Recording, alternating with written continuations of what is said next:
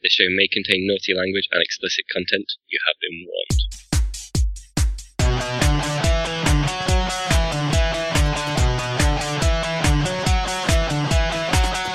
Welcome to Facehammer, an Age of Sigmar podcast.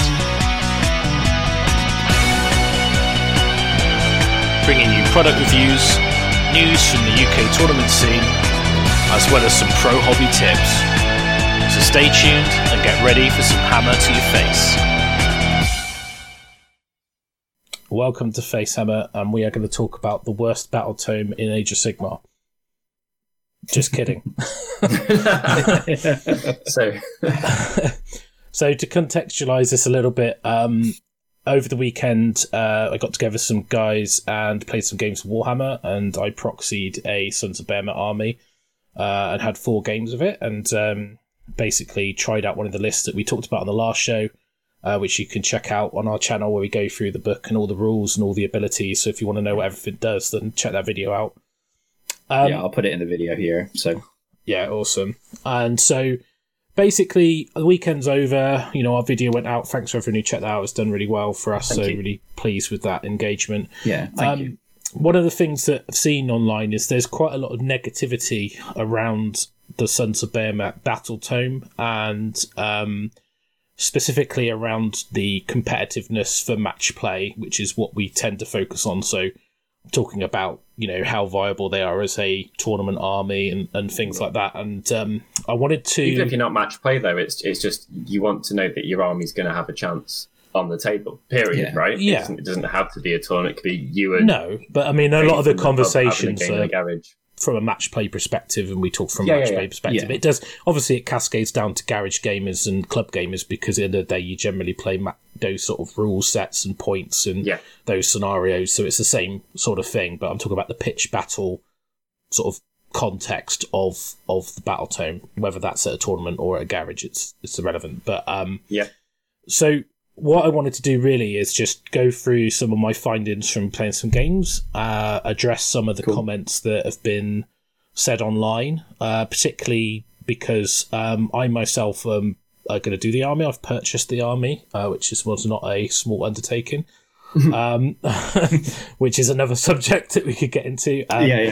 But I think I just wanted to go through like some of the things that is not apparently obvious when you read the battle tome to when you actually put stuff on a table and play some games, basically. So when it actually hits the actual physical when it hits the neoprene, rather than it gets down on the battle mat, which is where a lot of people think you'll be crying for the next round to be over because you've just lost every game, which I don't think is true. And obviously, like, I just want to say that, you know, we're not saying this for any reason other than this is what we think. It's not if I didn't think they were good, I would tell you, you know, and there are some caveats, there are some weaknesses, obviously.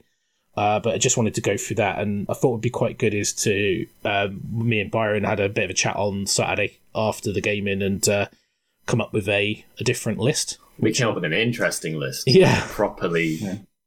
Like it's there's one thing and the list ends up quite different for having it as an option, we think. So, and I want to talk about that list and why I've gone into that direction, and then also I thought it'd be a good idea to go through the General's Handbook scenarios and basically say, you know, these are the scenarios. How do I think the army's gonna perform in those scenarios? And obviously that'll be dictated a little bit by the list design, which I'll touch on. But I think that, and also I've done the same with the auxiliary objectives. So I've put my own personal ranking based on a very limited sort of experience, but I have played a few games of it, and obviously being part of the playtest, seen things around. So and also it's like, sorry Brian, I didn't want to talk over you. It's also like when you do the rankings, it's about how you think the army will perform in the objective. Like with regardless of what it's in front of. I mean, obviously these get skewed. If it's a combat army, if it's a shooting army, if someone's going to come and fight you, you'll do better. If someone's going to shoot you, you're probably not going to do as good. If you're playing one job KO, caveat, none of this will matter. Probably, that's right on the other end of the extreme examples. But you know, every army has some things that really don't work against it, and they might not be the best things in the game. They might just be paper to its rock, or vice versa. Yeah, and I think that's important. And we will touch on what I think are the good and bad matches, and I'll talk about the game. So, I think probably get straight into it, so we're not waffling too much. Yeah, cool. But essentially, the list that I took was the Breaker list, and that was the one that you can see on the screen now, which is the Gatebreaker General with Louder Than Words, which is the +2 attacks on his Portcullis attack. His flail, and then the enchanted Portcullis to give him a 6-up death save, because I figured the longer you stay around in the fight, the better. I took another. You've gone for middle ground there. You've not gone full defensive. You've not gone full offensive. No, so I figured getting the extra attacks was important because it mitigates your hit rolls and things like that. Yeah. I also took another Gatebreaker for more damage, because I think they do the most damage out of the Mega Gargants. I took a Kraken Eater purely for the skills. Yeah, for dribbling the objective around. Yeah. And I took 3 Man Crushers as a unit, give me 50 points left over, which allows me to generally get a triumph in most cases. Which they wear pretty well as an army. Yeah. I mean, reroll to hits is amazing. I mean, they're all good. Reroll saves is particularly strong. And, even reroll to wound is particularly good. Now, with the Breaker, you can pick a Loathing, so it gives you +1 to hit. And I took the idiots waving flags, so it's command models, which is okay, but obviously against like a big monster or a hero, it does make a difference of what you're playing against. So I'm not sure it's the best one. I think after playing more games, you would say, oh, actually, it's better to be better against heroes than it is against units, because against units, you're generally going to do a lot of damage anyway. Would you pick the armor one for that reason? Yeah, but it doesn't work on heroes. It only works on units. But then, like, I think one of them only works on heroes, but not on monsters. So they're kind of limited. So I think the command one is you get that more often, but the things you get it against maybe isn't the most useful. But that's what I played anyway. So went into game 1. I'm not going to go through blow below everything that happened, but there's some interesting learning points. So I played, obviously the people playing never played against Sons of Behemat, so there's that to consider. Played focal points against Big War, quite a good list. And because my army is a 4-drop, I always got the choice of deployment, and I know that there is some comments online about there's no battalions, you can't be low drop, but 4-drop is a low drop army. Yeah, 5 or less is what I'd consider to be low. Now, if you want to guarantee it, and by guarantee I mean 90+% of the time, I think probably you'd like tone to be 4 or less, with especially these days 3 or less being a good idea, but 4 is pretty low. So it allowed me to give the first turn away to the opponent, and what that really allows you to do is at the end of their turn, you capture your objective so you can kick it in your first turn, which is the important bit about we're playing focal points, and essentially the Kraken Eater would be set up so he could kick one of the objectives towards the middle of the table. And then you should be able to keep your army fairly compact and contest all the objectives, because you count as 20 models, 10 models per normal Gargant. It's very hard for them to get that off you, because even if they come in and attack you, you generally count as 20. Even if you've taken 34 wounds, you still count as 20. So it's not like a unit of 20 guys. If you do 15 wounds to it, it's only 5 men left. Yeah. And you can also put a lot of volume of capture power in a small space, because you can have 3 things within 6 inches of an objective, and that's 60 overlapping, like. Yeah, whereas you could never fit 60 infantry in that space because it's too small an area. And I think you can block up zones and then make it so other people can't get much there. And if you get 1 there, then you're like, I think that's one of the immediately immeasurable power areas of the book is the ability to get that much density, like scoring density, for lack of a better phrase, scoring density within a tiny zone. Just like delivering damage in a tiny compact area is a powerful thing, delivering scoring in a compact area is a very powerful thing, because you could just stand in the way and then win the game if you've got the ability to do that. Especially if you can move the objectives into an area where in focal points you only really need to have to control the 3. I'm playing against a combat army which only can fight me to do damage. if I set my men up in a very complementary way, that if they charge one Mega Gargant, they've probably got to commit 3 or 4 things to kill it, and then you get to counter them. Especially going second, like you're making them go first, you're always on the chance for a double. You're never in danger of being doubled. So they can't kill one Mega Gargant, win the turn roll, kill the other Mega Gargant, because you're on that chance until like turn 3 or 4 and you've had your double already. But if you get a double, it's pretty devastating. So essentially what happened was I got a double, wiped the army out, basically left him with a couple units left and won the game. We re-racked, actually, because everyone was still playing and our game lasted about 25 minutes. And James, who was playing with Big War, put his army in corners. He teleported. He killed one of my giants. He debuffed the other giant. So he obviously immediately played a much better game. He killed that Mega Gargant in a oneer. I got the turn. I went in. He won the turn. I didn't get a double. I managed to use the Man Crushers to break coherency by grabbing and picking up Savage Orcs to break his big unit of 30. Another unique strength of the book. Yeah, and I managed to win on scenario we were into turn 3. I'd killed most of his stuff, but I was ahead on points. So it mathematically couldn't catch me. So although I lost 2 of my Mega Gargants, out of my 3, I'd still won the game at that point. And I think this is a strength of the army, that you keep your capture power, and it's very easy to get up early on objectives. And it takes quite a lot of commitment to wipe out a Mega Gargant in a oneer.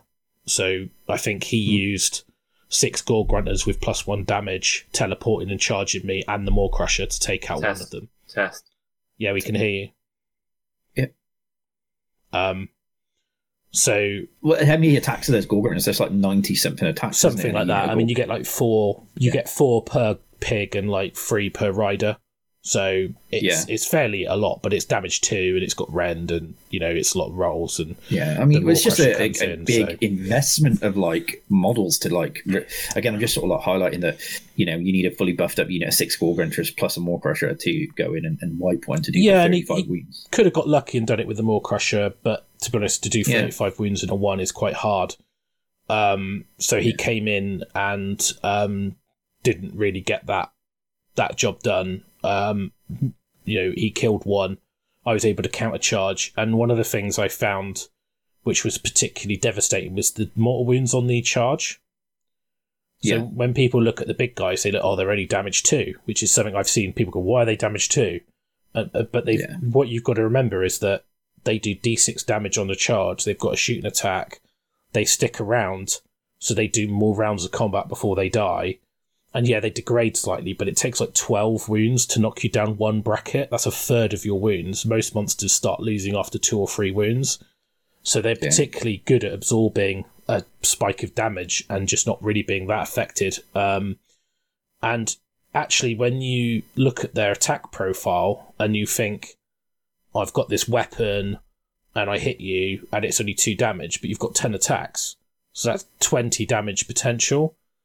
And I know some people have said, they should be damage 5 and have less attacks. But as soon as you have that, the consistency of your damage drops off a cliff.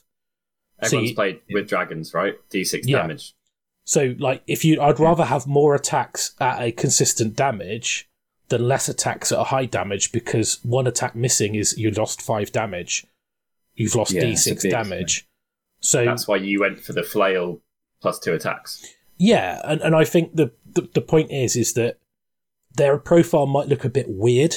You might look at it and go, why have they got loads of attacks at low damage, and this has got a 3 damage attack, and that's in the game something else has got a 5 damage attack. It's but you want the consistency of the damage, and if it helps you to imagine them swinging through the unit rather than an individual hit that does a massive spike. But if they hit a monster, you could think of it as 1 hit, but you just work it out with multiple rolls. And I think that the danger of an army like this, if it was all big D6 damage or big damage but low attacks, it'd be so inconsistent that in match play, you just wouldn't be able to bank on, and it'd be really spiky. I mean, if they had 4 attacks. Oh, sorry, Byron. Yeah, it's if they're playing with Alarielle, she's a really hard, difficult model to play with, and people either have the opinion that she's broken or underpowered in combat, because if it gets through, it's epic, and if it doesn't hit, it doesn't matter. if it whiffs. Like stacking minuses against those big, those low number of attacks with high volume becomes even more important then. So your massive, your giants with like 5 attacks each with loads of damage. If you've got a way to minus that, but like minus them to hit by 2, that literally neuters them, because if they're like -2 to hit and they're hitting on 3s, then that just means that their 5 attacks are probably going to hit with 1 or 2. By the time you get 1 wound through, I'd rather have more attacks again with a lower. And that's the strength for the mortal wounds on the charge, because there's no hit roll. It's not in the combat phase.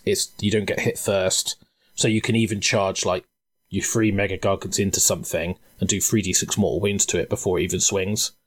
So that's really powerful. And I've seen a lot of comments like, "Oh, they'll die on the first turn," but if you've got 3 Mega Gargants, that's 105 wounds with a 4-up save. So effectively, you'd have to do 210 wounds in one turn. I mean, what army can do that and deliver that? Quite often, people are going to have a 6-up. They're going to have 5 extra wounds. They might be next to mystical. There's multiple things that would make that slightly harder. And if anyone has ever played against a Great Unclean One, is a good example. If anyone's ever played against a Great Unclean One and taken it down to 2 wounds remaining, and it's healed up, and they know how hard that is when you've taken the entire within range effective damage of your army, put it into one location and your objective is to kill that model, and you haven't killed it, how hard it is and how gutting it is when you don't. That's what playing against this army is like, because it doesn't get to heal, but it's also got twice as many wounds, and there's 3 of this big thing. And I just think that their gross wounds in one location is something that hasn't been in the game before. Like, we're not used to this unless you're playing like a 1200 point Khorne Dragon. It's unique, isn't it? And I think it's unique. You've got to play games of it to get the context of how much resilience you get in a small space and how much damage you have in a small space. Because the spatial footprint, to coin a pun of the army, it is important, because you're able to get lots of capture power, lots of damage, lots of wounds in a small space. And actually, not many people can deliver a lot of damage into a small space. Which makes they can wipe out a 30 block of, like, a unit of half guard. You can get something here, something here, something in the front, do some spells. But especially if you know how to bodyguard your big guys, I think that's one of the real strengths is, like, getting like 5. There's very few things that you played against.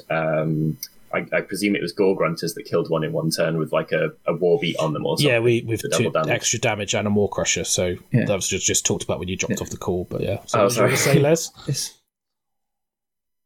Les, what do you want to say? Oh, I was going to say it's very like you were saying about the amount of damage that it puts out. If you're playing this army and you mince your giant directly into 30 Witch Elves, then it will die probably. But if you are smart and you tag it on the corner so that only 4 of those Witch Elves are fighting, they have to pile into you. You're gonna end up doing a lot more damage. That's like, there was a thing that I saw which was like, how did I lose like the 30 block of Hearthguard Berserkers to the giants? And it's very easy when you get 2 giants tagged on either corner, and you're in a block, because then all of these models in the middle, if you play the rules correctly, have to pile. The army, the unit has to split with the pile-ins, because you can't then just maximize pile-ins this way. The person I played is very smart as well and puts a unit of giants outside of, like, directly in front of me 5 inches away, which means I'm out of range to be able to pile in and hit them as well. So it then minimizes the amount of attacks that I can bring to each of those things that I need to kill, and then they just wail on me. And it's all about positional play. Like, a lot of people don't. It's like, if you push a big monster into the center of 30 models, then it'll die. If you're smart and you think about the way that people pile in, how many times in games do people go, I'm going to tag this unit on the corner here, and then I'm going to line up, you've got a 3-inch pile in and a 1-inch reach, so I'm going to line up this model 5 inches in front of the unit, so you can't maximize your pile-ins towards that monster, because you have to pile in towards the closest model, which is directly forward. So you can't then swamp the thing that's tagged on the corner. It's all about being smart about how you play. And, in isolation, a big monster into 30 guys that's like circle it, you're going to lose. So again, so that was the next game I played against OBR. And so to give you an example of this, so there was a big unit of Mortek Guard. They had a Harvester behind them. They were buffed. They had empowered Nadrite weapons, reroll shields, empowered Nadrite shields. They were backed up by Liege Kavalos with +1 attack. They had 2 units of Stalkers on the edges. I killed it all by charging it, doing lots of mortal wounds. And even I rolled 3 1s for my mortal wounds onto the Mortek Guard. But the unit of Little Giants, we've been able to pick up models and kill them. You can, just within 3, you just pick them up, roll loads of dice, loads of rend, lots of 3-inch reach. So the stomp attacks and the death grip attack and stuff like that, just reaching over and grabbing into the key things. And the Harvester I killed with shooting. So I threw rocks at it until it died. I think I left it on 1 wound. Then the charge, I was able to tag it because I got round the side using Longshanks. And then I did D6 mortals to it and took it off. So basically, it allowed me then to not worry about the Harvester. So, and also in the first game, I took the 11, 12, 13 wounds, something like that, off the Maw Crusher by range. Because they've got high rend, high damage. It's a high rend damage 4 attack from the Gatebreakers, and you're chucking lots of dice. Yes, it only hits on a 4, but the point is, you get a couple of them through, they're 4 damage, it's probably going to get through the armor save at 3 rend. It's like, well, that's a lot of damage at range. You've got a 12-inch move, an 18-inch shot, that's quite a long threat range. So even that is enough to chip away. And then even if you hit something, then you charge it, and you do the mortals, you're probably going to kill it. And with a 3-inch pile in and a 3-inch reach, you can combo charge something, wipe it out, pile in, and kill something behind it. They are, in my opinion, in a combat against a combat army, they're a very scary prospect. And luckily, I did play free sort of combat. He did have a Mortek Crawler, but basically they were combat armies. So one of the things that in that OBR was in Total Commitment.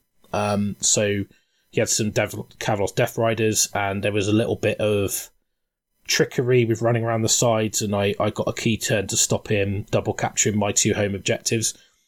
And I think one of the things that people say, oh, you've got to leave your objectives behind, and you kind of do, and just hope that whatever they run onto it, you get the chance to go and bash it off.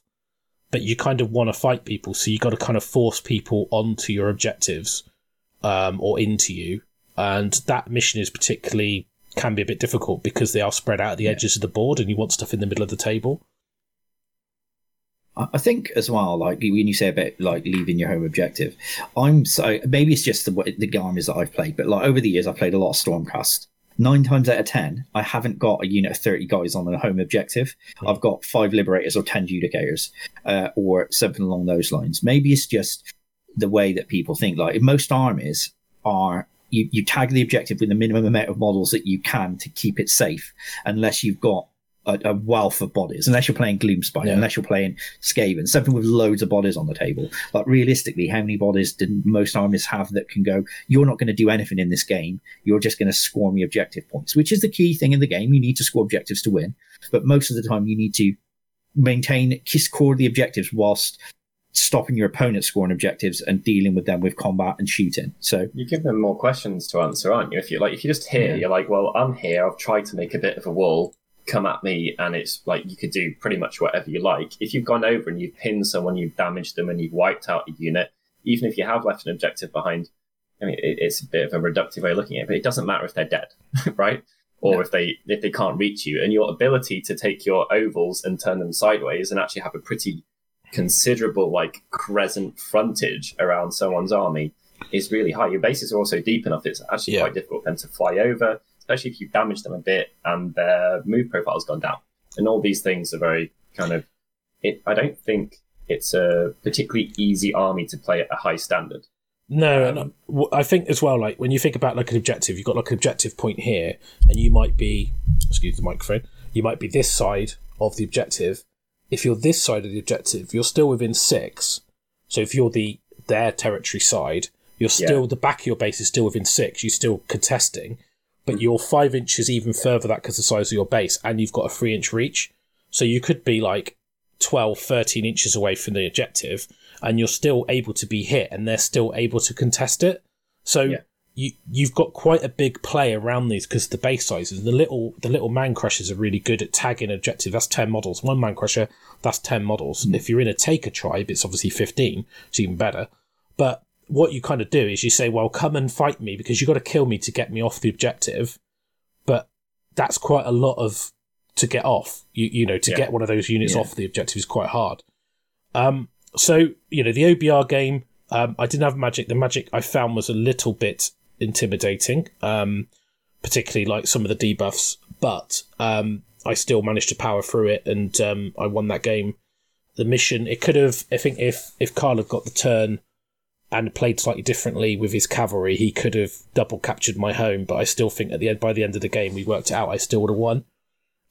Because he'd lost. I've got enough movement to get back to the home objective, and I've killed whatever I'm fighting generally, because they just do so much damage, and it looks like they don't, but they really do. And especially the little unit of man crushers, they are the glass cannon, and I use them defensively, so they sat further back on the objective, chuck your rocks. They're the counter charge, and one of the big guys, normally one of the gate breakers, normally my general actually, would be the one forward just going, come and kill me. Because they've got to commit models to that to fight it, and then you get to counter them. And you're never at a danger of a double turn because you've got less drops than them. I mean, if you play an army that outdrops you, slightly different story, but you've still got a 4-drop army, so there isn't much in the game that does outdrop you. I think a lot of if they're outdropping you... Sorry, I was going to say, if they outdrop you, they normally, at the moment, the armies that will outdrop you will just be a really bad matchup for you anyway, right? So you change host, your potentially, KOs, yeah. The particular ones that have low drop armies at the moment are just terrible matchups, in my opinion. Yeah. But I've been not playing quite a few of them would choose to go first, though. That does give you a chance of getting the double. Yeah, I think there is a good point that there are some people saying you don't have anything to reach out and affect the game on turn one. Well, actually, what you can do is you can afford to be quite deep as well, because what it allows you to do is, again, about the objective capturing, you only need like 1 mil of your base within 6 of the objective to be 20. So it's not like if you've got a unit of 20 guys, you've got to be quite far up to all be in range, and you're further up the table. So you could be quite far back. You do have a shooting attack with the rocks. It's not amazing, but it does chip away, and you want to be patient. And the idea is that but against a shooting army, I mean, it depends what you're fighting against. I mean, obviously, the range on Tzeentch stuff is quite short in comparison to KO, but I think they are difficult matchups. But just to finish off what I was talking about with that, so obviously, I think the strength really there in that game that was proven to me was the mortal wounds on the charge. That was the thing that really made a difference, and being able to snipe models. Again, this came up again, was very useful. The last game I played was against Flesh Eaters. Now, Flesh Eaters, they get in. It was a bit of an off-the-wall list. It was actually quite an interesting list. I think it's a bit better than running Gristlegore. But it had double Terrorgeist, Zombie Dragon, +2 to cast Unbind, Archregent, some ghouls, and basically it was in places of arcane power. And Dave was able to get off the triple run and charge on all 3 bats, and put 2 of them into, well, he got one of them into my general on the middle objective, and went twice with +3 attacks, reroll into wound, and didn't kill my Mega Gargant, who left him on 2 wounds. So he didn't capture. I then countercharged, kill his general and his other zombie dragon, so I killed 2 of his characters in one. And then from that was able to win out the game. But there was a lot of moments where I think I had 1 Gargant on 2 wounds, I had 1 left on 3 wounds, I had 1 that was basically untouched, and then my little unit had lost 1 model. So I'd lost quite a bit, but I was still up on points, and I'd still ground off most of the army. So I think some dice rolls the other way would have swung the game a bit more. But again, it shows you the resiliency that you can take a 12 attack more, re-rolling, doing mortals on a 6, and all the other attacks, and survive that. Because even a fully buffed up zombie dragon, I think maximum damage is if you don't have the bonus attacks, it's just over 40 wounds or something like that. So everything hits, everything wounds, and you fail everything, and it all becomes maximum. Yeah. And like, well, I mean, you know, it could happen. It's just hard to get that much damage, right? Yeah. Like, Avlanor, charge him, 40 wounds. Durthu, fully hits, fully attacked, fully buffed, 36. Yeah, I mean, I think if you get comboed with 2 very spiky damage things, probably going to lose a Mega Gargant, but you would lose any unit in the game, pretty much, that was 35, 40 models that got double charged by 2 really hard-hitting things. The point is then your next thing comes in and can do enough damage to spike them off. I think it was an interesting game. I think the Bravery was interesting because there's one point where 3 Flayers screamed at my Gargant that only had like 5 wounds left, and their Bravery 7, so 2d6 take away 2, anything 10 or above is mortal wounds. I was thinking, he didn't have a mortal wound save. I was like, this is a bit scary. Yeah. Luckily, didn't die. But again, it's that it was close. It didn't feel like it wasn't a one-sided game by any stretch of the imagination. But you get that with any army. You need a bit of luck, where you need it. Yeah. But I didn't feel outclassed, and I certainly didn't feel like there wasn't any game to play. So I think really what I'm trying to say is that it plays very well. Like and the thing that by reading the battle tome you don't get is the damage and survivability and the capture potential in a small footprint.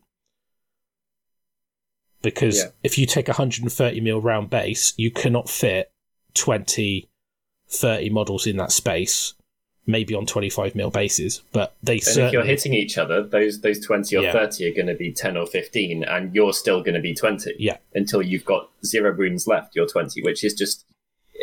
So you can't quantify that. We're used to saying they're 30 wounds, and we're taking a metric that we've measured normal stuff for, and it's not really applicable. And you kind of have to just play very aggressive. You have to basically go in and go, I am going to just leave my objectives captured with nothing on them, and I'm going to go for you. Because if you come around me, I can run backwards because they're fast, movement 12, movement 11, 10, movement 8, run and charge, 24-inch range shooting attacks. To get around the army is quite hard, particularly because the threat range, if you're a bit spread out, there's pretty much everywhere on the board you can get to. And you've got to survive to hold those objectives for the game. And all the time you're not really after them, you're just going in and smashing. So, yeah, a few bits. I think there's some misnomers. A few things I saw that I will talk about. Little tricks. So one, you can walk over endless spells because they're a model and they don't have wounds so they don't have any wounds, so you could use Longshanks to walk over endless, so you can't be trapped in. There's some people saying about the damage 2 doesn't make sense. I think we covered that, but it's to make them more consistent, I believe. They don't have access to low drop. They are low drop. They die too easy. That's not true. So I think there's a lot of stuff that people are saying that I think with gameplay, those are myths that get dispelled. Now, this is obviously a caveat that this is my opinion based on the games I've played and my experience as a competitive Age of Sigmar player. Other people are entitled to have their own opinions. That's completely fine. The nice things about the hobby is everyone having different, everyone would be taking the same list if we didn't. Exactly. Yeah. Exactly. So I'm just telling you what I think based on some actual gameplay and my knowledge and experience. And the reason for that really is because I've seen a lot of people out there disheartened, talking about cancelling their orders, don't want to do the army, they're really disappointed, they were so excited. Just give it a chance. Even if you don't want to fork out the £500 to buy it, proxy it. Give it a couple games with a mate, see how it feels. If you enjoy it and you're challenging them, then go out and buy it. I mean, it's no different than playing any other army that struggles with a certain matchup. You play Stormcaster, you play against Mortal Wound dishing out Zinch, you're going to struggle, right? Yeah. So, exactly. Yeah. I think I've already touched on it, but it's whenever something very different comes out, all we have to measure it are a load of metrics that are based on the state of the game currently. Now, the closest thing we've got is Beast Corps Raiders. They're really good. They're really combative. They're pretty fast. They're fairly applicable. They didn't take it to this extreme, both in terms of how many wounds they are on objective, how many wounds the models have, damage, etc. And what we'd be applying would be fine if we were applying it to something that worked in exactly the same way. But like I said, we're like, here's your 35. Let's say someone's got a 4-up save 35 wound block, and you've got a 4-up save 35 wound dude. The moment this one's taken half a damage, it is no different. It's also not atrophied in terms of its damage nearly in the same way. This one is half as good, and it's now not beating this one in terms of scoring on that objective, and it couldn't have got enough stuff around the objective anyway. But we're just not used to having to evaluate things in that sense whatsoever. And there are I saw Honest Rob's got a review out there, and I saw a tweet as well where he said it's lacking.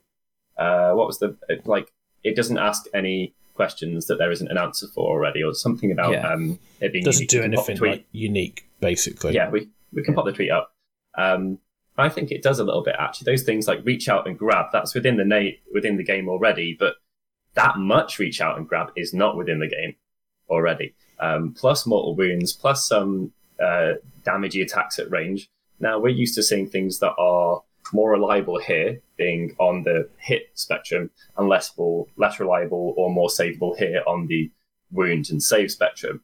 You're just shifting that from this end to this end. And that means that less things are going to get through, but when they get through, they get through. So I think it's kind of it's just a matter of taking something, playing with it, and perhaps it doesn't perform in exactly the way that you're used to evaluating something. Run it out a second time and try and find which way you should be evaluating it and which way you should be playing it, because it might be completely different. Your hammers might be anvils. Your like aggro army might actually be a blob around an objective, kick it backwards football army, all this type of stuff. Nothing like this has existed before, and it's very hard to evaluate something that just is completely different. I think it's an interesting point about the grab. So, like, we've seen it in like a Star Drake, and it's really powerful, but it's a single model. So what you can do with the Giants, or Sons of Behemoth, I should say, is you can put in a Kraken Eater, a Man Crushers and a Kraken Eater. Now, you do your attacks on one of your models. You've already done probably potentially 2d6 plus 3d3 mortal wounds, so whatever's left. Not shabby. Not a lot, probably. Then I know you people go, it's their whole army. But yeah, that's how it works. You put your whole army into their army, into what's there in blobs, and you kill it. And then you go into the next thing and you kill it. And you hope you don't take enough damage to fall over. But basically, you put 2 things in, right? So you fight with one, they pile in and fight you. Then the next thing goes and can grab. You can break unit coherency because they've already piled in. The problem with a Star Drake, that they can wait to activate that unit until you've activated the Drake. Whereas with the Giants, you say, well, if you don't activate, then I'm going to kill you lots. And if you do activate, you're going to get double grab unit coherency being broken. And in a big unit like, say, for example, 30 Savage Aurochs, you could kill half the unit.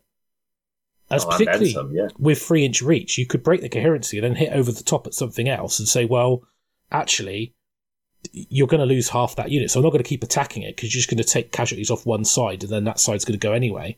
So I might as well just hit something else so I can hit multiple things. And the reach on the army is incredible. You've got 3 and 2 barely reach any on reach everything. 2. Like reach 2 is a minority reach within the army. Everything else is reach 3. There is quite a bit of reach 2, but it's like stomps and like headbutts and things like that. But and they got good rend, they got good reach. They're fast, and they are fast for what you're delivering. Because what you got to imagine, it's like a big unit of infantry that's in a small space that can go 18 inches. It's like that's quite good. That's not bad. Yeah. With a shooting attack and potentially a load of keywords as well, they might be Behemoth and Battle Line. I think one of the things that you pointed out there, Russ, and I know it's like harping on the same thing, is that there's going to be a lot of people that are going to get caught out by the grabs, because how many people have like pile in discipline to go, I'm going to in that situation, I'm going to pile in and just be smart about it and just like having stuff in a line, and you just go, cool, I'll just take those 3 and then they're gone. Yeah. And then half the unit's gone. Pile-in discipline is a massive thing that people haven't had to think about before. How many, you may lose your Kraken Eater in that situation, but most of the time people will maximize the amount of attacks on the thing that they deem as the biggest threat. And then they've piled in a certain way. And I mean, you can even do it so that you can sort of if you're smart, make sure that they pile in the correct way so they stretch the unit out, which allows you to then activate and pick the stuff in the middle. Yeah. Because if you're like, again, piling in is one of the most key elements of this game that I see people play incorrectly or don't think about. With which is the closest unit? How is that going to affect it?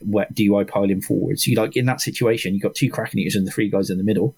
All you need to do is spread it, or when you charge, put it in certain situations so that they have to pile in to maximize the attacks on the Kraken Eaters, which they're going to want to do. They're going to have to spread the unit to do it, and then you just take the stuff in the middle and you just go, right, cool, pick which one's dead.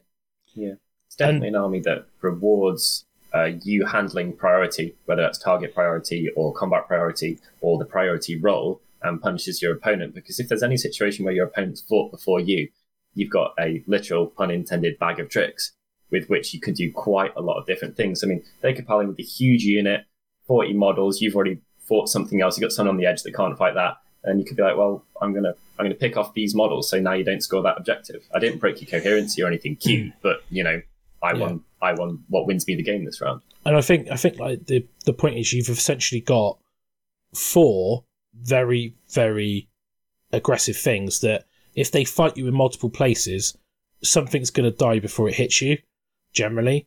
And because every unit is like having a big super unit, and although the damage output might not be the same as, say, 30 Witch Elves that are buffed, it doesn't need to be. It just needs to be enough to kill what's in front of you. And it is generally. Obviously, the Gatebreakers are probably the highest DPS giants in the army.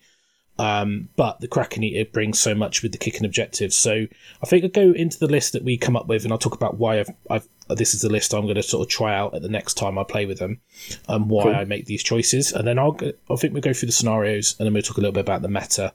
Sure. So obviously the Taker tribe, you can see it up on the screen now. So it's the Kraken Eater as the general, and he's got extremely intimidating, and that's a -1 to hit trait. So if you're within 3, you're -1 to hit. That doesn't mean if you're hitting him, that's if you're within 3. So even if you're shooting, so if I charge a shooting unit and you shooting at me, I'm within 3, you're still -1. So it's very strong. I've given him the glowy lantern that makes him a wizard. Now the reason I've gone for this is because having an unbind, I know you got no bonuses and it's a bit of a crapshoot, but having the chance to unbind something key, I think, is important, even if it's not very likely. It might be a 20%, 30%, but it's still rather have that than 0%. Yeah. If it's an endless spell as well, the bonuses aren't included there. You're just getting rid of a thing, aren't you? Yeah. So I think having the way to get rid of an endless spell as well is important. So then I've gone for a Gatebreaker. Now the Gatebreaker is because I think being able to destroy faction terrain. He doesn't lose anything in a Taker tribe. In a Breaker tribe, the Kraken Eater doesn't get the loathing. So, but in a Taker tribe, which makes your units count as more for capturing, it doesn't matter that you've got a Gatebreaker. He counts as 30 models for objectives rather than 20. So he gets a benefit. He's in there to be more damage, better ranged attack, in my opinion, because it's high damage, high rend, shorter range, able to shut faction terrain down. So he's the other thing. Now, what I've done is I might decide that this is too many points in stuff that isn't models, but 1 unit of 3 man crushers and 2 single man crushers. And then what I've done is I've put in chronomatic cogs and a command point, and I'm still 1950. So you get Renegade. It is a bit Renegade. I did see on one review they said that the throw rock ability from the Allegiance is a command ability. It's not. Doesn't cost a command point, it just happens unless you're in Stomper and you're trying to activate multiple units. But anyway, so the idea of this is you're -1 to hit on the Kraken Eater, and he's your anvil, right? Now what you can do is you can even put the 2 single man crushers adjacent to him, which means less models can get within range to hit him, and he can reach over the top of them anyway. Plus, if they're within range to hit them, they're probably within 3 of him to be -1 to hit.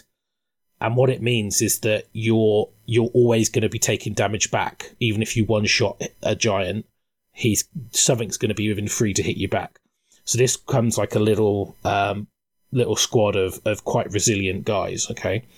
Now, if you get chronomatic cogs off, you can slow time down and get a rerollable armor save, and an extra spell to put Mystic Shield on the other giant or have a go at it anyway.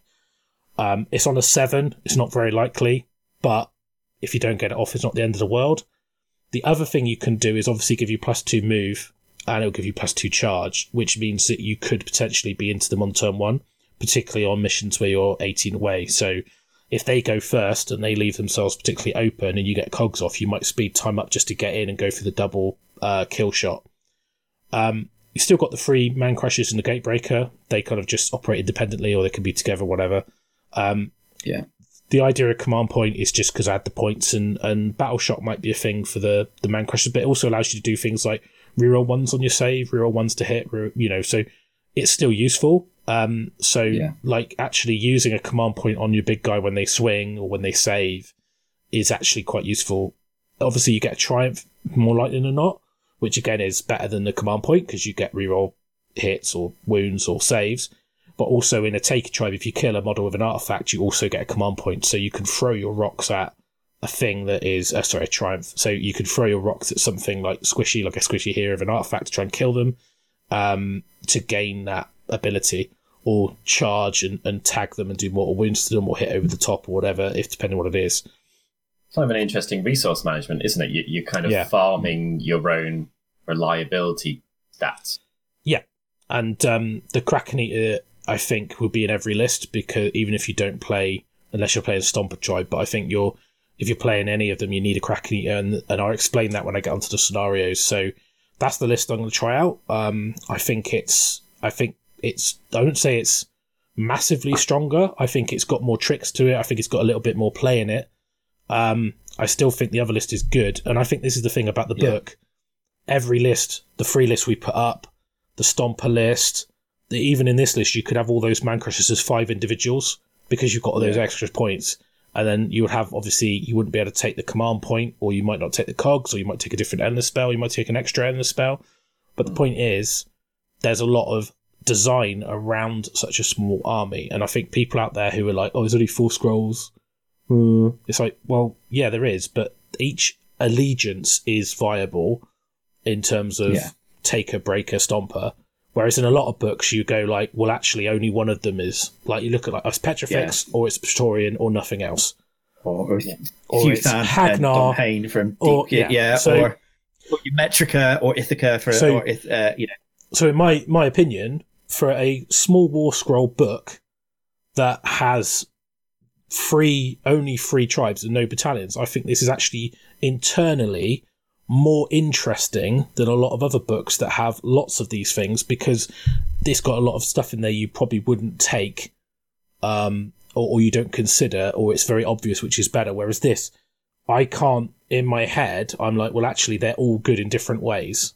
Yeah. And that doesn't... There's no Ivory Host in the list, right? Exactly. You've got less choices and they all matter, which is kind of like how it is on the table, right? Don't have a magic phase, but your priorities are really important in combat. And when you're constructing your army, you've only got a few War Scrolls, but you've got to really think about what they're doing, and then changing their temple tribe thing is going to hugely change the feeling of the army too.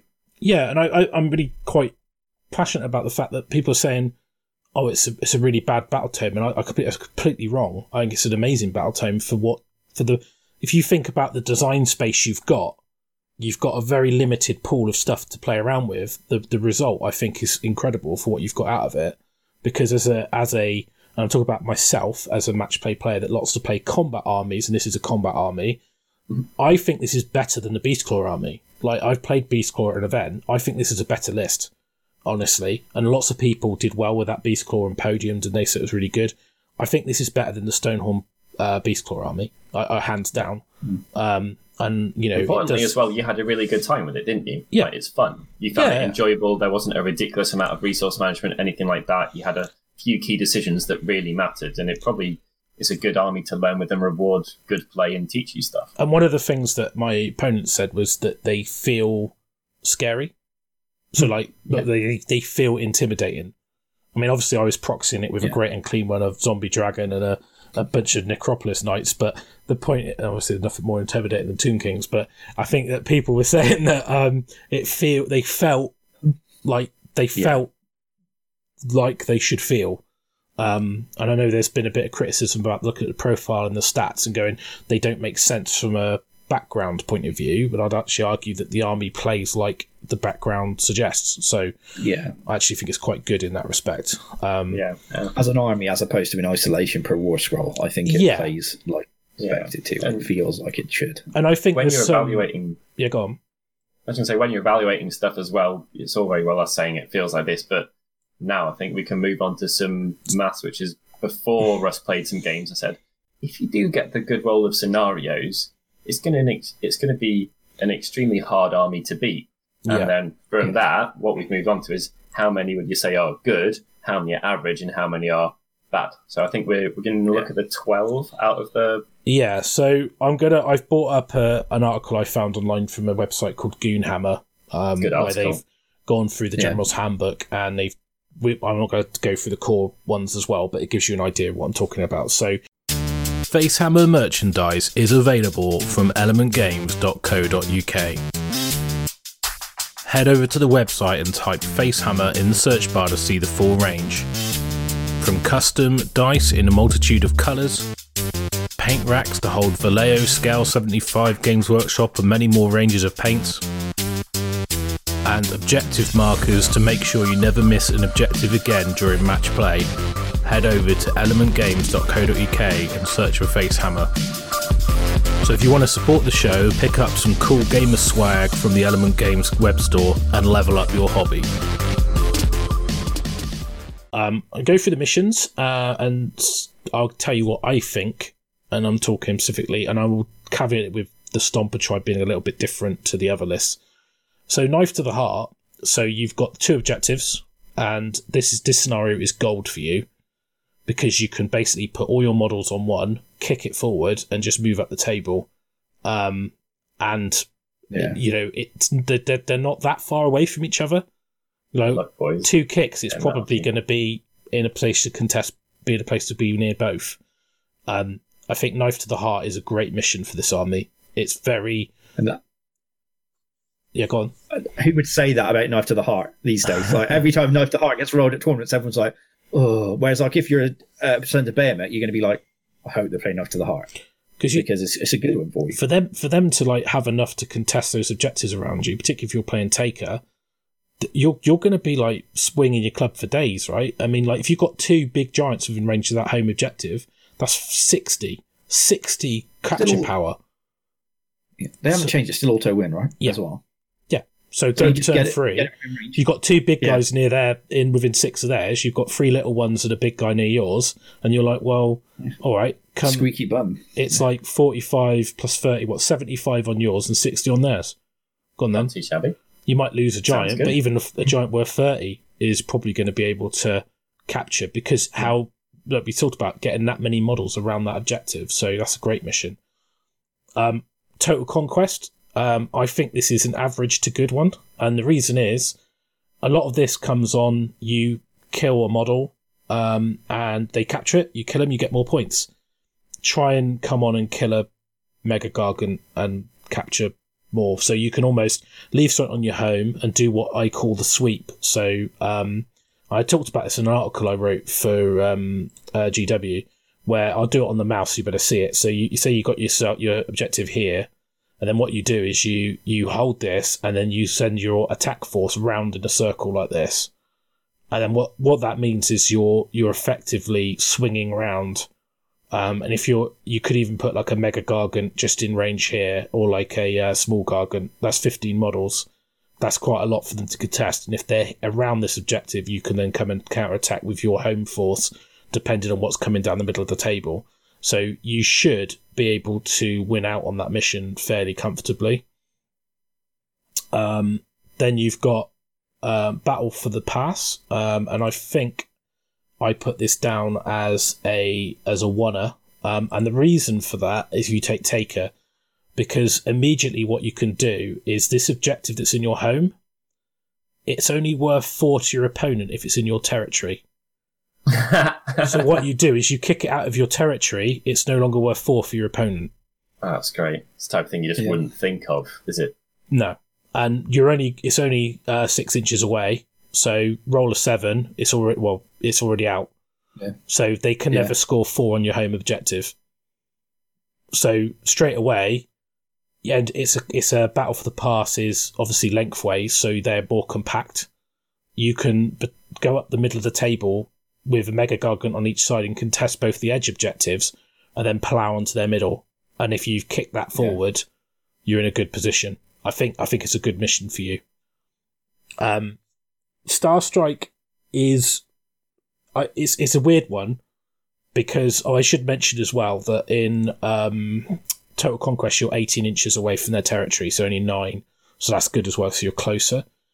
Star Strike I think is a 2, and then people might think it should be a weak scenario because they could come anywhere on the table, these objectives, but actually they've made it quite a concise grid. Like it's in like a little box in the middle of the table, so they're not that far away, and they don't come down until turns 2, 3. So actually, I don't think it's that bad because you can concentrate on just going and killing, and not worrying about leaving stuff behind and protecting objectives because there's none. So you can just be aggressive, which makes sense. And those sweet times, that time when they land all in a line, then it's winner for you, right? As well. Yeah, exactly. And then, Scorched Earth. So this is a bit of a weird one. So, like, obviously, there's a lot of objectives, so you think this might be difficult. Again, you can do some shenanigans with a Kraken Eater where if you kick the objective into their territory, you can then burn one of your objectives. So over 2 turns, you could kick an objective from your 12-inch line into their territory and then burn it, even though it's yours. And that denies them a chance to burn for D3, and you've burnt one. So I think that could be quite good. Also, leaders score you extra points, and if you've got 3 Mega Gargants, they're all leaders. So again, that's good. You can also they count as a lot of models, so I think it's quite easy to go out and burn their objectives. I think it might be worth protecting one of yours, going in and being very aggressive, and then following up with kicks. So I think it's one of those missions. Depends what you're playing against, but it might look on paper like a difficult mission to do, and it will depend a little bit on your army list because there's a lot of objectives. But I think with some clever deployment, because I think you can be positioned between 2 and still contest 2. Obviously, you can only choose to do 1, but they have to commit somewhere, and then you choose that one, and then so you could almost like Tetris your army a little bit. You might need to give up an objective, but if you've got a Kraken Eater on one flank just kicking the objective up the table, then you're like... The thing is as well, if you're between both objectives, how many armies out there can put 21 models, you're a taker tribe, right? Yeah, so 30. So 61 models on one side of that objective and 61 models on that side of the objective, because they'll go, I'm going to get this one. You go, okay, cool, I can test that one. Yeah. And then you go, I'm going to get that one. You go, okay, I can test that one. Not many people can deploy 62 models to contest either one of those objectives. No, exactly. And I think that's why you need the individual giants, which allows you to have more scoring units so you can contest multiple things. And so I think that's the reason why I went away from 3 big ones, but I still think 3 big ones would be viable. Total Commitment was one of the missions I actually played. Scorched Earth as well is 18 inches away, so it's 9 from the centre line. So again, that plays into your hands a little bit. Focal Points again is a mission that not Focal Points, Total Commitment, sorry. So this one is a little bit tricky because you've got objectives quite far away and spread out, so this is actually quite a tricky one. But I think there's no reserve, so you don't need to worry about people dropping from the sky and all that kind of stuff. And you can move the objectives, so you do get a benefit because you can try and start moving one of the objectives. They're quite far away, but you can move one objective towards the other objective or deeper into your territory to make it harder. So then one unit can basically protect both of them because they're close enough together that you can go either one to attack whatever's capturing it. You start fairly close to them as well, don't you? Even though they are far apart, you are within reach. Oh, yeah, you're on top of them. So I found that, and again, it's... it's a good one for that, really. Again, it depends, but I don't think it's a bad one. So it's middling. No, okay. Focal Points. I think this is a good one for you. They're all in the middle. again, you can move one objective. So if you take this objective and move it into here, into this space, you're essentially creating a little pocket of 3 objectives. And guess what? You hold 3 and they hold 2. You can win the game, right? So the middle one's worth more. Protect the other 2. It's easy to do that if you boot that over. This is what I did. I booted this one over here, and I contested this area of the board, and then just attacked here with a Mega Gargant if the opportunity arose. Good thing about this as well is Behemoths score more. Good news for you. And also you're 18 inches away. Good news for you. So again, that's a mission that I think is very good. Then, shifted objectives. Better Part of Valor. I got these in a different order to my notes, so I do apologise. So again, this is a little bit more difficult because battle line. So battle line units, if you've got a Stomper tribe, this is an amazing mission for you because you're going to have like at least 3 Man Crusher units, and they're all battle line. If you're playing a Breaker with triple Mega Gargant, this could be difficult. Okay, it's just that's as simple as it is, really, because obviously you need battle line units to burn the objectives. So it's tricky, but they've still got to capture them, right? So it's basically it's a friendly battle line unit. So it's effectively difficult, but if you've gone for a Stomper tribe, this is a dream. And if you've got multiple units of Gargants, then it's okay. Fine, it's fine. Cool. Shifted objectives, I think it's quite good. Obviously, you're quite far away, and there's 3 objectives, but they're in the middle of the table. And you also score additional if you've got a battle line unit within 6 of the objective when you score it. And again, that's why I lent away from having 3 Mega Gargants and having only 2. But I think that if you had 3, you'd still be okay. But I would be tempted to split the Man Crushers into 3 singles, which then means you can't have Kraken Eater, Breaker. You'd have to have a Stomper in there to reduce your points by 10. Otherwise you can't fit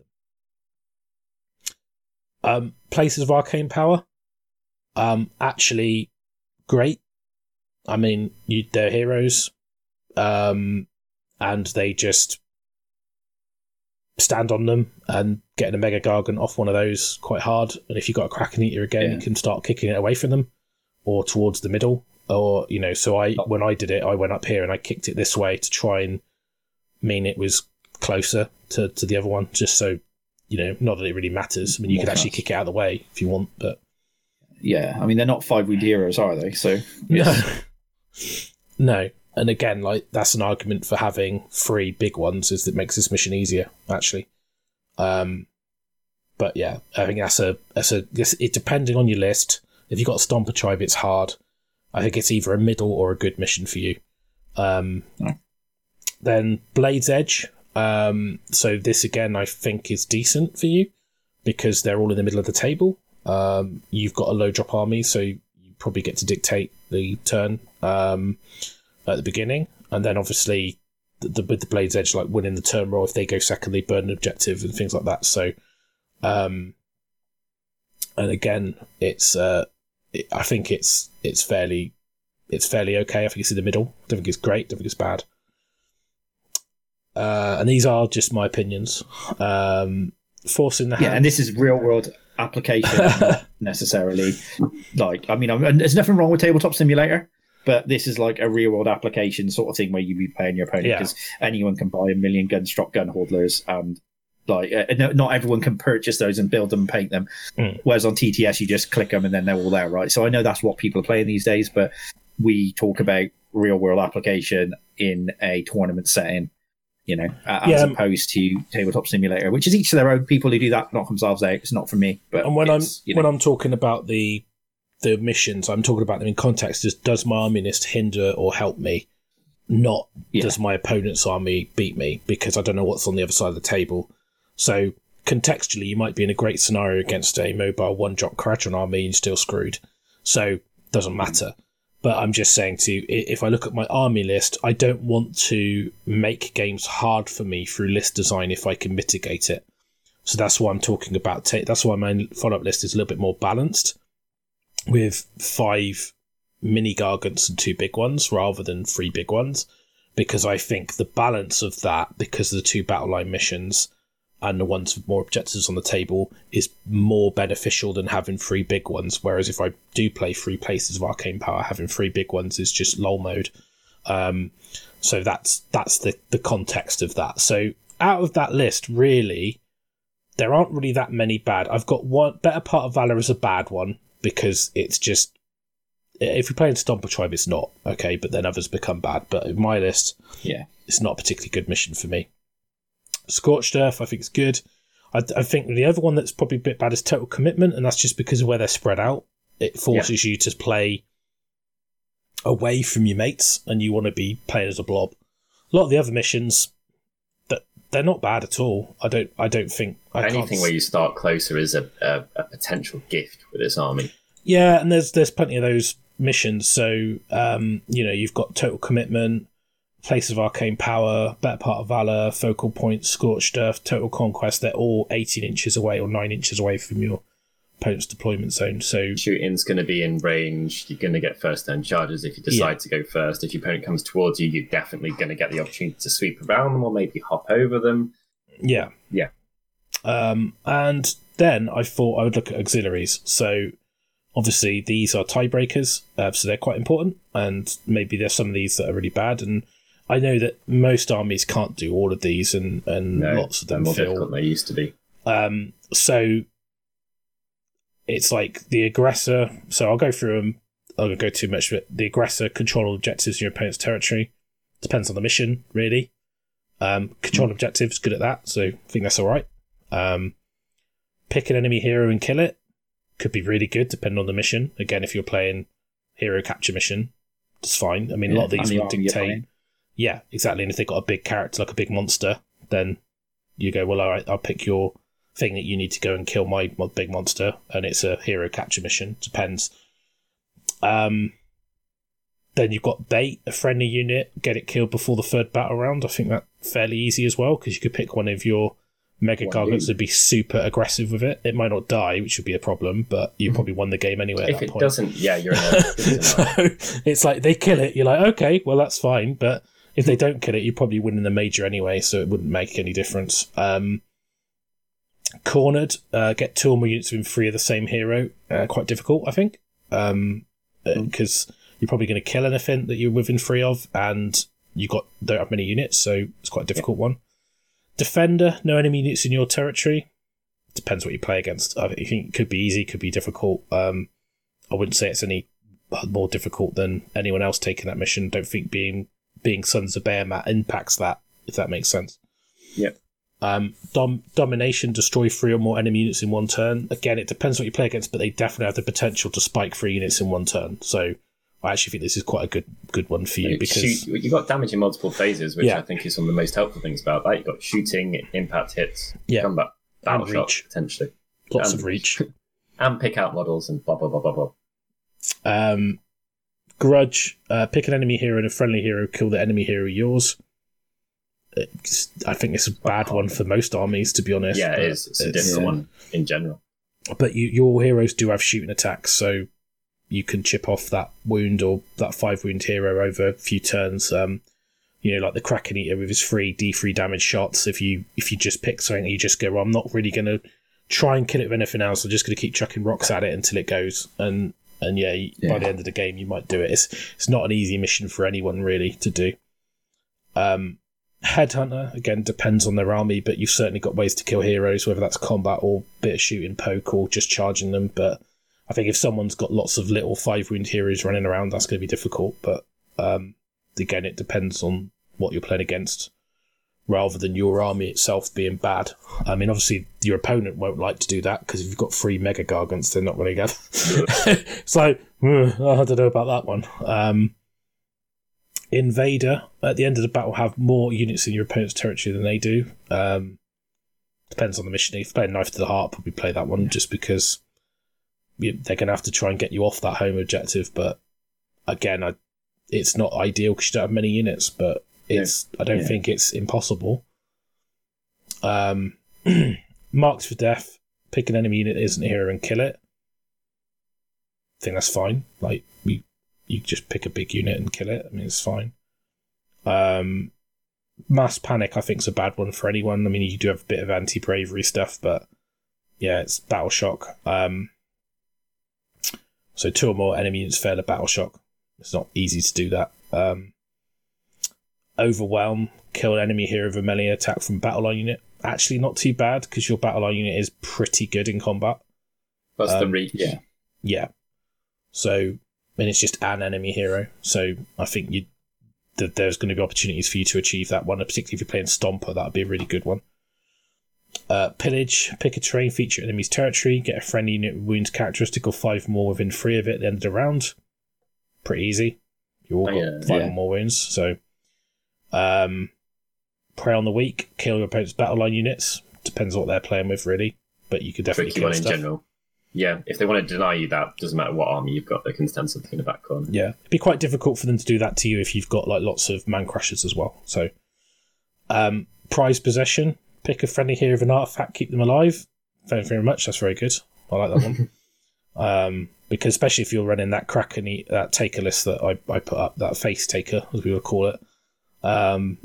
Take some face, but that list itself is.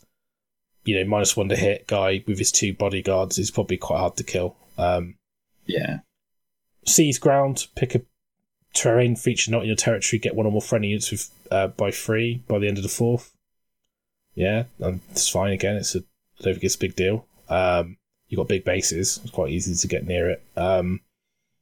And territorial, when revealed, pick an objective, control it for 2 consecutive. I think that's fairly easy as well. And then Vengeful counter, destroy an enemy unit in the same turn a friendly unit's destroyed. Again, I don't think that's too difficult. So I think the auxiliaries, they're not in there like that's auto done.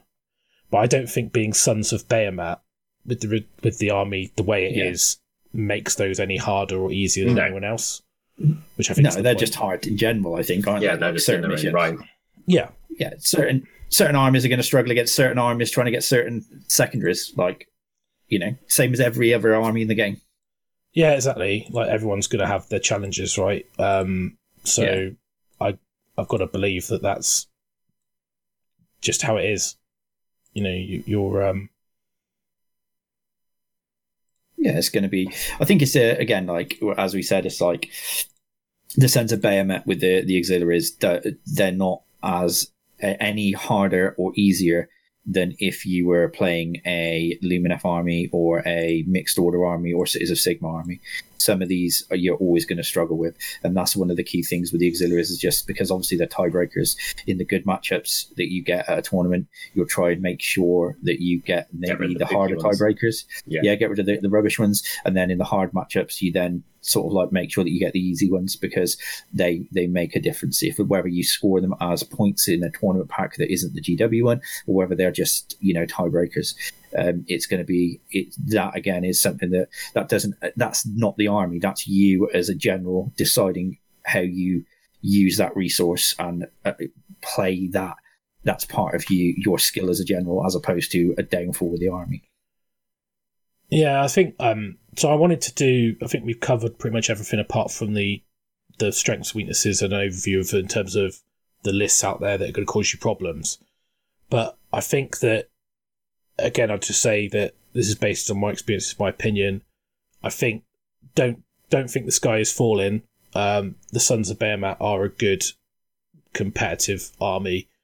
I would put them probably in the same bracket as War Clans, more tribes, maybe a little bit below OBR, but similar actually. Mm-hmm. Yeah.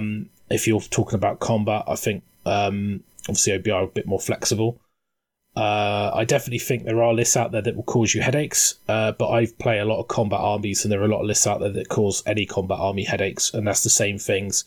Shooting that you can't get to, that does lots of damage. Yeah. Chaff, but you've got nice ways to deal without the impact hits and with shooting, which is more than I can say having played Oryx recently. Well, that's why I think they're actually a good combat army, because they can kill screens and they can snipe characters in a little bit. A big difference. Whereas a lot of armies I play can't, and you've got to just push through.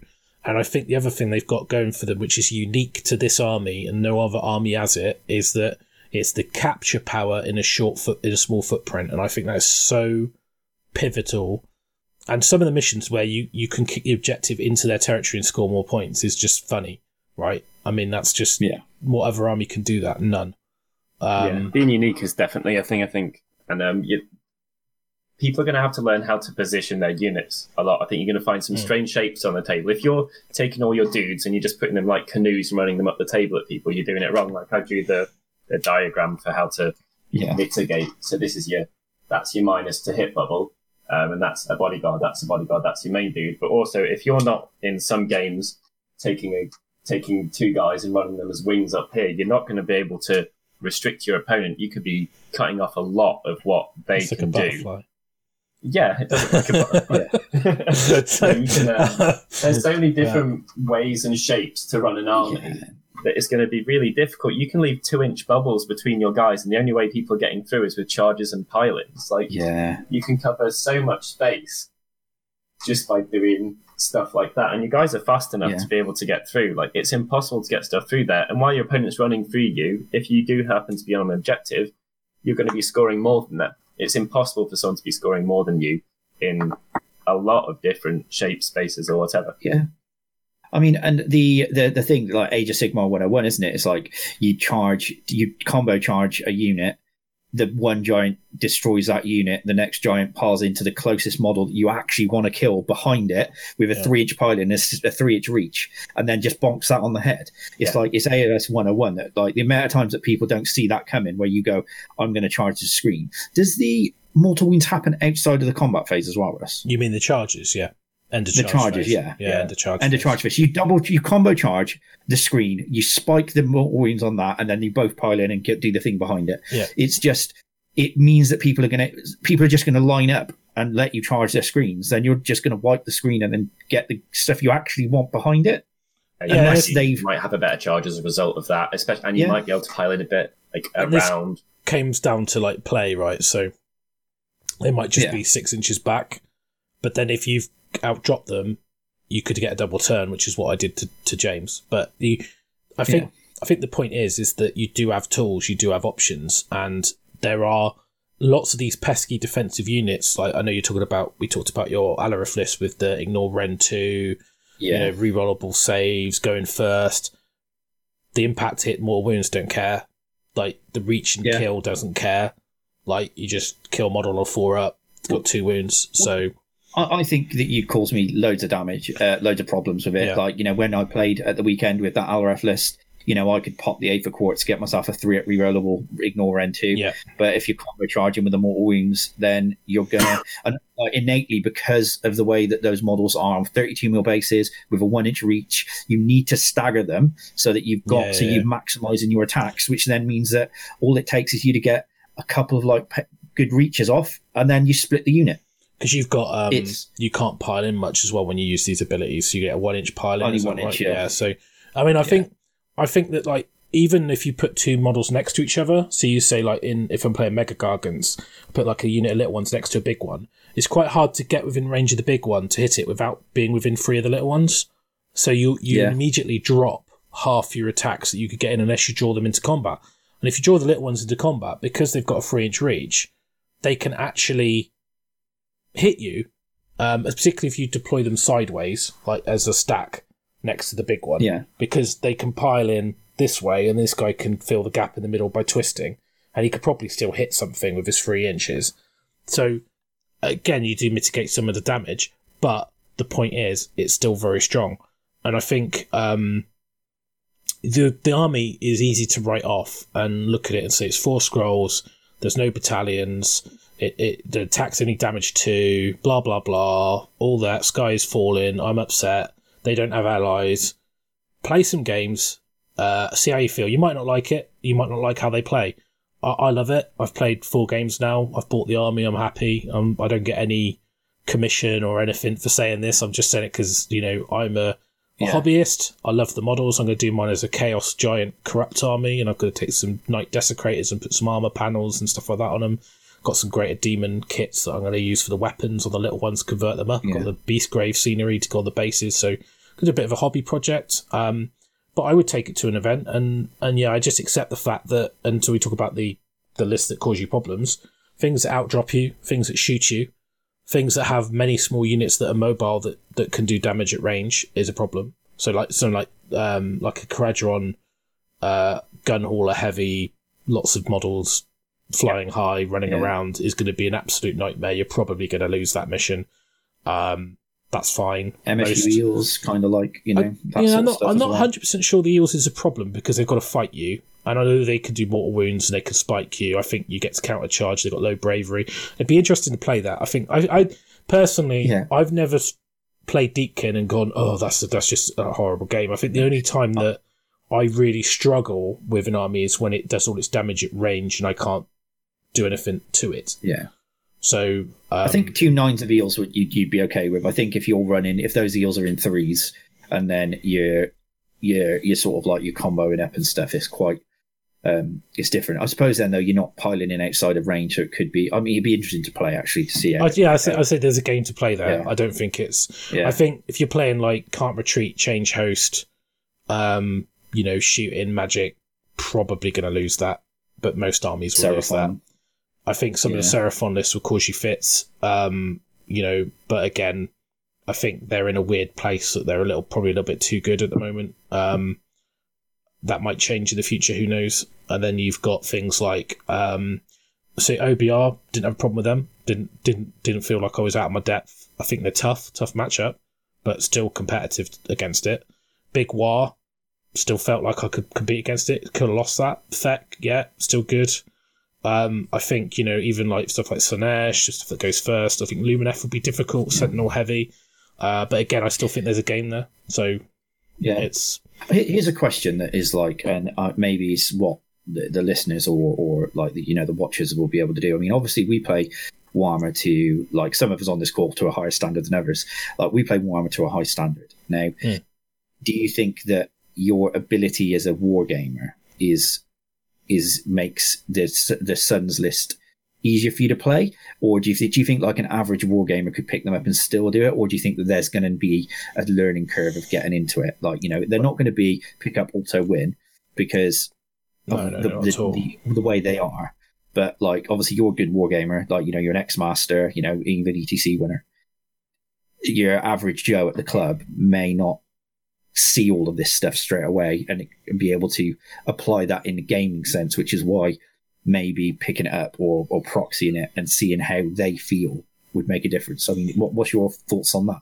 I affect their opponent as well. Sorry to just jump in, but like, if it's confusing for you, it's probably confusing for your opponent, and you should know your list better than they know your list. So I think that's going to be a factor. I think it's a list that's simple but difficult to master. I think you, as a newer player, it'll be less to think about on your side. So that I think it'll be less noise for you to get distracted or miss things. I think it depends on the player. Like, some people get on with big monsters and combat armies. If it suits your play style, I think it'll, and you won't know that until you play with it, really. But I think it's a lot of fun. I think there'll be times when you might play a game and go, I can't see, in the combination of scenario of their opponent's army, my army, and my battle tome, I can't see a solution to that problem to make sure that if I play it again, I'll win. I don't think it's going to be as prevalent as some people think. I think it definitely makes a difference being a better player, but that's the same with any army. I don't think the Sons of Behemat compounds that issue any more than anything else. I just think there isn't an army that's like play the game by numbers like an old style Sylvaneth army where you had a plan, it doesn't matter what they're doing, you just deploy it in the same way and you learn all your sequencing and you write it on a bit of paper and you laminate it and you read it and follow the instructions, and then you get to turn 3 and then you have to scramble and think, and then you start getting overwhelmed and out of your depth and you lose. Mate, you just described my Warhammer for the last 5 years. Yeah, but I don't think that makes you a good player. So I think as a newer player trying to get better, that gives you a very prescriptive thing that sometimes you'll win games because that worked. Well, as soon as it doesn't work, you have to think. I think the Sons of Behemat requires you to have a good understanding of what's on the other side of the table, the scenario, and what you can do, and play it well. And I think that you will get there, and I think it will take time. But for me, I enjoy that challenge of you're almost giving yourself a gameplay issue by taking a restricted army, and that's why I tend to like armies that are either technical or they're very linear in terms of they only do shooting. They don't do shooting, they do combat and a little bit of magic, or they do buffs and combat, but they don't do every phase, because it makes the game challenging for me in different ways, and I enjoy that, and I enjoy that challenge. What I don't enjoy is when I look at the problem and no tool in my toolbox can fix it, or I've just got to accept that that's an hour of my life I'm not getting back. Now, that doesn't happen very often, and that might be me being short-sighted, so I still got to look at it and think about it and try and take my learning points away. The one thing I do really like about this army is your games are going to be quick. And actually your analysis paralysis of lots to think about and lots to do isn't there. So actually it allows you to focus on the mission, the game in front of you, what your opponent army's doing. And you do have key decisions to make, which is, do I move left or right? Do I put a point here or there? Do I go after that or not? And there will be a key dice roll, like you fail a charge. It's a big deal when it's a quarter of your army not charging. But these are just issues with the nature of the army. But at the same time, I think it's very forgiving, because there'll be people that charge it, don't do enough, and you just kill them. So it works both ways. But I think as a newer player, I'd say that don't be put off. If you like the models, you like the idea of it, and it sounds cool, and you proxy it first before you drop 500 quid on something. You know, at least play a little bit of theory with it. Roll some dice, roll some combats, play your mate, make sure they're not playing Caradhran or Tzeentch, and, you know, play that and see how it goes. I mean, like I say, I'd be interested in the Eel matchup. I'd be interested to see in that Lumineth matchup. So yeah, we can have a game at some point. Like, we got oodles of time, haven't we, at the moment? So I've got. I've got like a couple of lists that I want to like. I'll be thinking about with Lumineth, but that I think could be a little bit interesting. I won't take the techless mortal wound bomb one. That's very, because it's like, what's the point? It's like, we just want to see how it works, and then we can play those super. It's fine. I want to find out how it does, so it doesn't matter. Like, you may as well. Yeah, learn by how many mortal wounds can you do to my army before it runs into you and kills you? Watch this space. I guess we can report back on. We'll have an Ael'Guzar Redux. It's only going to take 20 minutes to play the game, and then I can re-rack in about 5 seconds, because I've got 4 things. I can almost hold them 2 in each hand. It's fine, right? So, but you know, army fits on top of my battle tome. It's all good. So no, I think I would just say that if you're out there and you've watched our videos and you've seen other things and you've been a bit disheartened, and you think it's the worst army in Age of Sigmar, and you're all annoyed because you're excited, just relax. The book's not out yet. Like, you know, we're in a position where we've luckily got a copy early and a Gargant early, and obviously that doesn't pay for our opinion. We still give our honest opinion. No. It's just nice to, obviously we're recognised to be supported by GW with samples and things like that, like many other channels are. You know, if I didn't think they were competitive, I wouldn't be telling you, because I don't want you to go out there and buy something and then be like, oh no, this is rubbish. I was surprised how good they felt, and I would say if you play something like Beastclaw Raiders, Stonehorn Army, I think they're just as good, if not better in some situations. I think if you're playing Iron Jaws, I think they're just as good. You know, they're just as good as an OBR combat army. You know, take more tech crawlers aside or whatever, you know, or Catacross and things like that. But I think if you take like a more well-rounded OBR army, I think they're just as good. And I think, you know, there's lots of books out there that struggle in certain situations. I don't think they're any different. And from my point of view, my opinion is the battle tome is written very well, because every option is viable and every tribe is viable. And there's lots of lists that I've come up with, and I haven't gone, oh yeah, that's the list, and everything else is superfluous. Whereas in other books, I can hone down on 1 or 2 lists very easily, even if they've got 20, 30 war scrolls in them. So I would say it's very well designed, and I'd say give it a go. Let us know what you think. Put it in the comments. If you disagree with us, that's fine. You're entitled to your own opinion.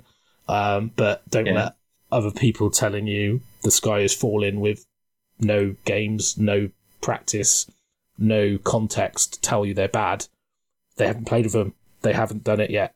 You're only going to know if it's good for you if you play with it. So my suggestion is to find a friend that plays Warhammer. TTS is fine if that's how you play. Proxy it, play it, see how you feel. If you enjoy it, go out and buy them. They're awesome models. It's an awesome army. Don't be disheartened. It's your hobby. Just enjoy it. Yeah, absolutely. Yeah. And share us your painted models. We'd love to see them. Yeah. All right. Thanks for watching. Hopefully this was a useful video for you guys out there that are excited about Sons of Behemat. And thanks for checking it out. And we'll see you soon. Cheers, guys. Bye. Cheers. Thanks, guys. To make sure you don't miss out on any more Hammer to Your Face, subscribe to us on iTunes, add our RSS feed to your reader, and follow us on Twitter @facehammer_. We hope you enjoyed the show. If you'd like to give us some feedback, we'd love to hear from you. Thanks for listening.